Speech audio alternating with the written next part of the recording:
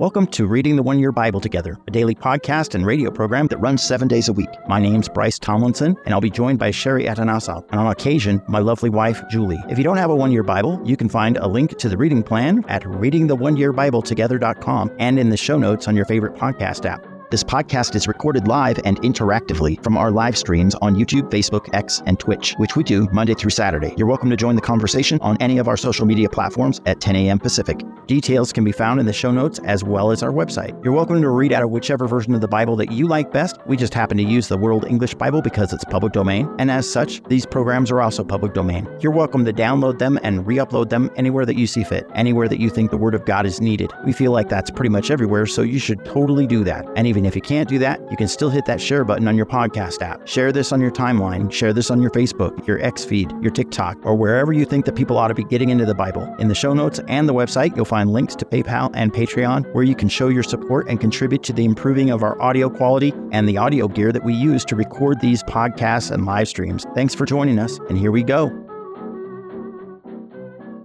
Today is January 21st, and that means it is day 21 of the one-year Bible. Day 21 is going to start us out in the book of Genesis, chapter 42. So if you'd like to get turned there, Sherry, would you like to pray for us this morning? Sure.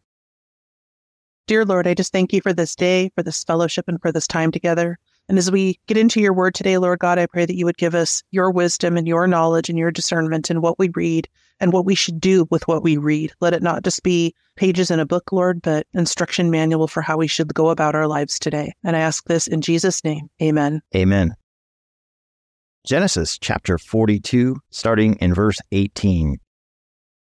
Joseph said to them the third day, "Do this and live, for I fear God. If you are honest men, then let one of your brothers be bound in your prison. But you go, carry grain for the famine of your houses. Bring your youngest brother to me. So will your words be verified, and you won't die." They did so. They said to one another, "We are certainly guilty concerning our brother, and that we saw the distress of his soul when he begged us, and we wouldn't listen. Therefore this distress has come upon us." Reuben answered them, saying, "Didn't I tell you, saying, 'Don't sin against the child,' and you wouldn't listen? Therefore also, behold, his blood is required." They didn't know that Joseph understood them, for there was an interpreter between them. He turned himself away from them and wept. Then he returned to them and spoke to them, and took Simeon from among them, and bound him before their eyes. Then Joseph gave a command to fill their bags with grain, and to restore each man's money into his sack, and to give them food for the way. So it was done to them. They loaded their donkeys with their grain and departed from there. As one of them opened his sack to give his donkey food in the lodging place, he saw his money. Behold, it was in the mouth of his sack. He said to his brothers, "My money is restored. Behold, it is in my sack." Their hearts failed them, and they turned trembling to one another, saying, "What is this that God has done to us?" They came to Jacob their father, to the land of Canaan, and told him all that had happened to them, saying, "The man, the Lord of the land, spoke roughly with us, and took us for spies of the country." We said to him, "We are honest men. We are no spies. We are 12 brothers, sons of our father. One is no more, and the youngest is today with our father in the land of Canaan. The man, the Lord of the land, said to us, 'By this I will know that you are honest men. Leave one of your brothers with me, and take grain for the famine of your houses, and go your way. Bring your youngest brother to me, then I will know that you are not spies, but that you are honest men. So I will deliver your brother to you, and you shall trade in the land.' As they emptied their sacks, behold, each man's bundle of money was in his sack. When they and their father saw their bundles of money, they were afraid. Jacob, their father, said to them, "You have bereaved me of my children. Joseph is no more. Simeon is no more, and you want to take Benjamin away. All these things are against me." Reuben spoke to his father, saying, "Kill my 2 sons, if I don't bring him to you. Entrust him to my care, and I will bring him to you again." He said, "My son shall not go down with you, for his brother is dead, and he only is left. If harm happens to him along the way in which you go, then you will bring down my gray hairs with sorrow to Sheol." Next, we continue in Genesis chapter 43, starting in verse 1. The famine was severe in the land. When they had eaten up the grain which they had brought out of Egypt, their father said to them, "Go again, buy us a little more food." Judah spoke to him, saying, "The man solemnly warned us, saying, 'You shall not see my face unless your brother is with you. If you'll send our brother with us, we'll go down and buy you food. But if you don't send him, we won't go down.' For the man said to us, 'You shall not see my face unless your brother is with you.'" Israel said, "Why did you treat me so badly, telling the man that you had another brother?" They said, "The man asked directly concerning ourselves and concerning our relatives, saying, 'Is your father still alive? Have you another brother?' We just answered his questions. Is there any way we could know that he would say, 'Bring your brother down'?" Judah said to Israel, his father, "Send the boy with me, and we'll get up and go, so that we may live and not die, both we and you, and also our little ones. I'll be collateral for him. From my hand will you require him. If I don't bring him to you and set him before you, then let me bear the blame forever. For if we hadn't delayed, surely we would have returned a second time by now." Their father Israel said to them, "If it must be so, then do this. Take from the choice fruits of the land in your bags, and carry down a present for the man, a little balm, a little honey, spices and myrrh, nuts and almonds, and take double money in your hand, and take back the money that was returned in the mouth of your sacks. Perhaps it was an oversight. Take your brother also, get up, and return to the man. May God Almighty give you mercy before the man, that he may release to you your other brother and Benjamin.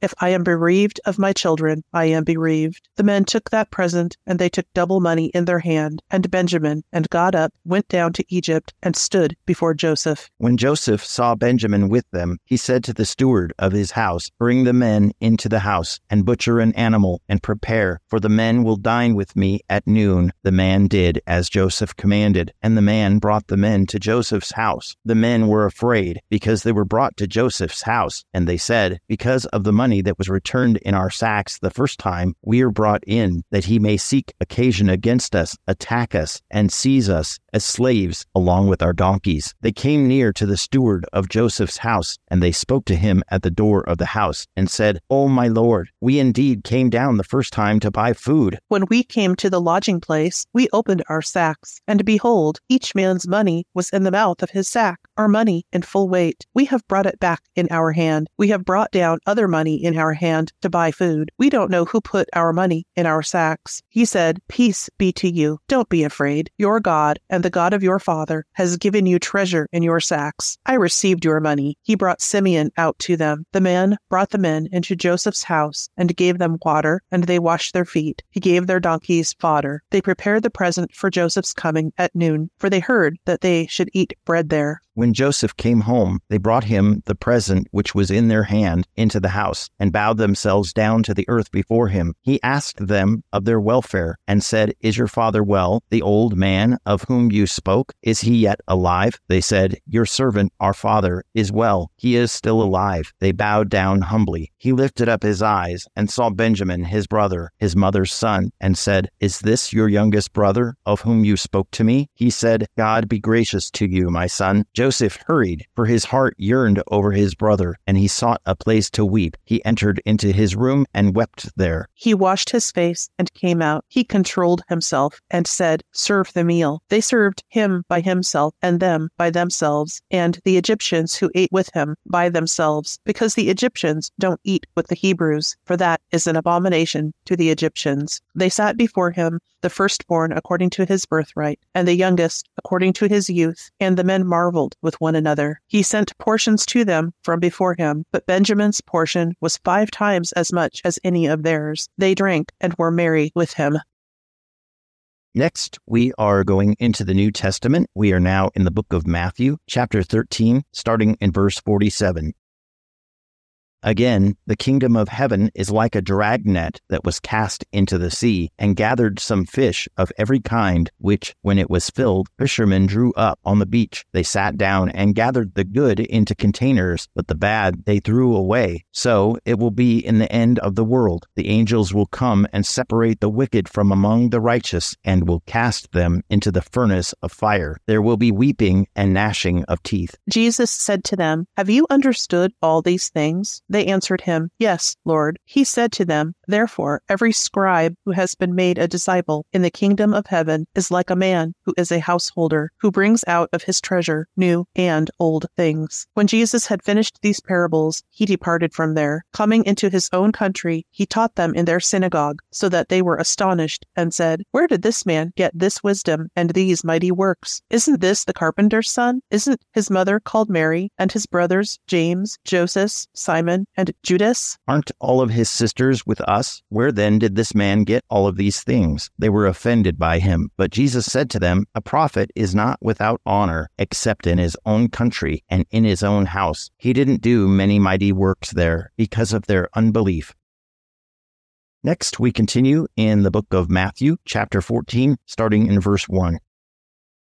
At that time, Herod the Tetrarch heard the report concerning Jesus and said to his servants, "This is John the Baptizer. He is risen from the dead. That is why these powers work in him." For Herod had arrested John, bound him, and put him in prison for the sake of Herodias, his brother Philip's wife. For John said to them, "It is not lawful for you to have her." When he would have put him to death, he feared the multitude, because they counted him as a prophet. But when Herod's birthday came, the daughter of Herodias danced among them and pleased Herod. Therefore he promised with an oath to give her whatever she should ask. She, being prompted by her mother, said, "Give me here on a platter the head of John the Baptizer." The king was grieved, but for the sake of his oaths and of those who sat at the table with him, he commanded it to be given. And he sent and beheaded John in the prison. His head was brought on a platter and given to the young lady, and she brought it to her mother. His disciples came, took the body, and buried it. Then they went and told Jesus. Next, we are in the Old Testament once again, in the book of Psalms, chapter 18, starting in verse 16. He sent from on high, he took me, he drew me out of many waters. He delivered me from my strong enemy, from those who hated me, for they were too mighty for me. They came on me in the day of my calamity, but Yahweh was my support. He brought me out also into a large place. He delivered me because he delighted in me. Yahweh has rewarded me according to my righteousness. According to the cleanness of my hands, he has recompensed me. For I have kept the ways of Yahweh, and have not wickedly departed from my God. For all his ordinances were before me. I didn't put away his statutes from me. I was also blameless with him. I kept myself from my iniquity. Therefore Yahweh has rewarded me according to my righteousness, according to the cleanness of my hands in his eyesight. With the merciful you will show yourself merciful. With the perfect man you will show yourself perfect. With the pure you will show yourself pure. With the crooked you will show yourself shrewd. For you will save the afflicted people, but the arrogant eyes you will bring down. For you will light my lamp, Yahweh. My God will light up my darkness. For by you I advance through a troop, but my God, I leap over a wall. As for God, his way is perfect.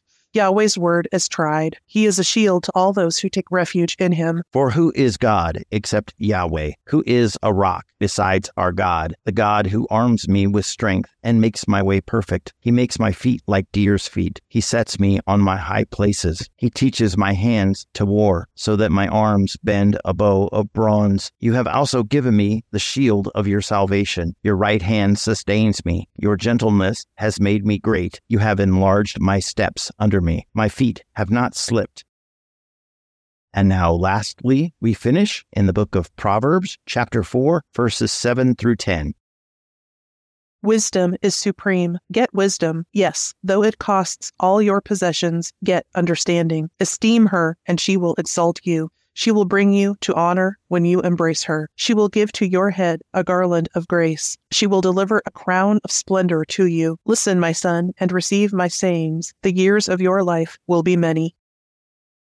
Heavenly Father, I just thank you for this fellowship, for your word, for this time together, Lord. And I just ask, Lord, that you would, that your Holy Spirit would indwell us, Lord God, and that we would gain some of this wisdom that you talk about, Lord, some of your wisdom, not the world's wisdom, because yours is a perfect wisdom, Lord, that helps us to see the world, see each other, and see the lost through your eyes. And I just pray, Lord, as we go about our day, that you would move us, Lord, that you would convict us, and that you would give us the strength and the courage to go out into a lost world and speak your truth so that we can save more of your lost sheep, Lord, from the enemy. And I just thank you, Lord, that you love us, that you accept us, Lord, for your mercy and your grace in our lives. In Jesus' name, amen. Amen. Thank you again for joining us, and please remember that all our resources can be found on our social media page at readingtheoneyearbibletogethers.com. Have a great day. Bye-bye.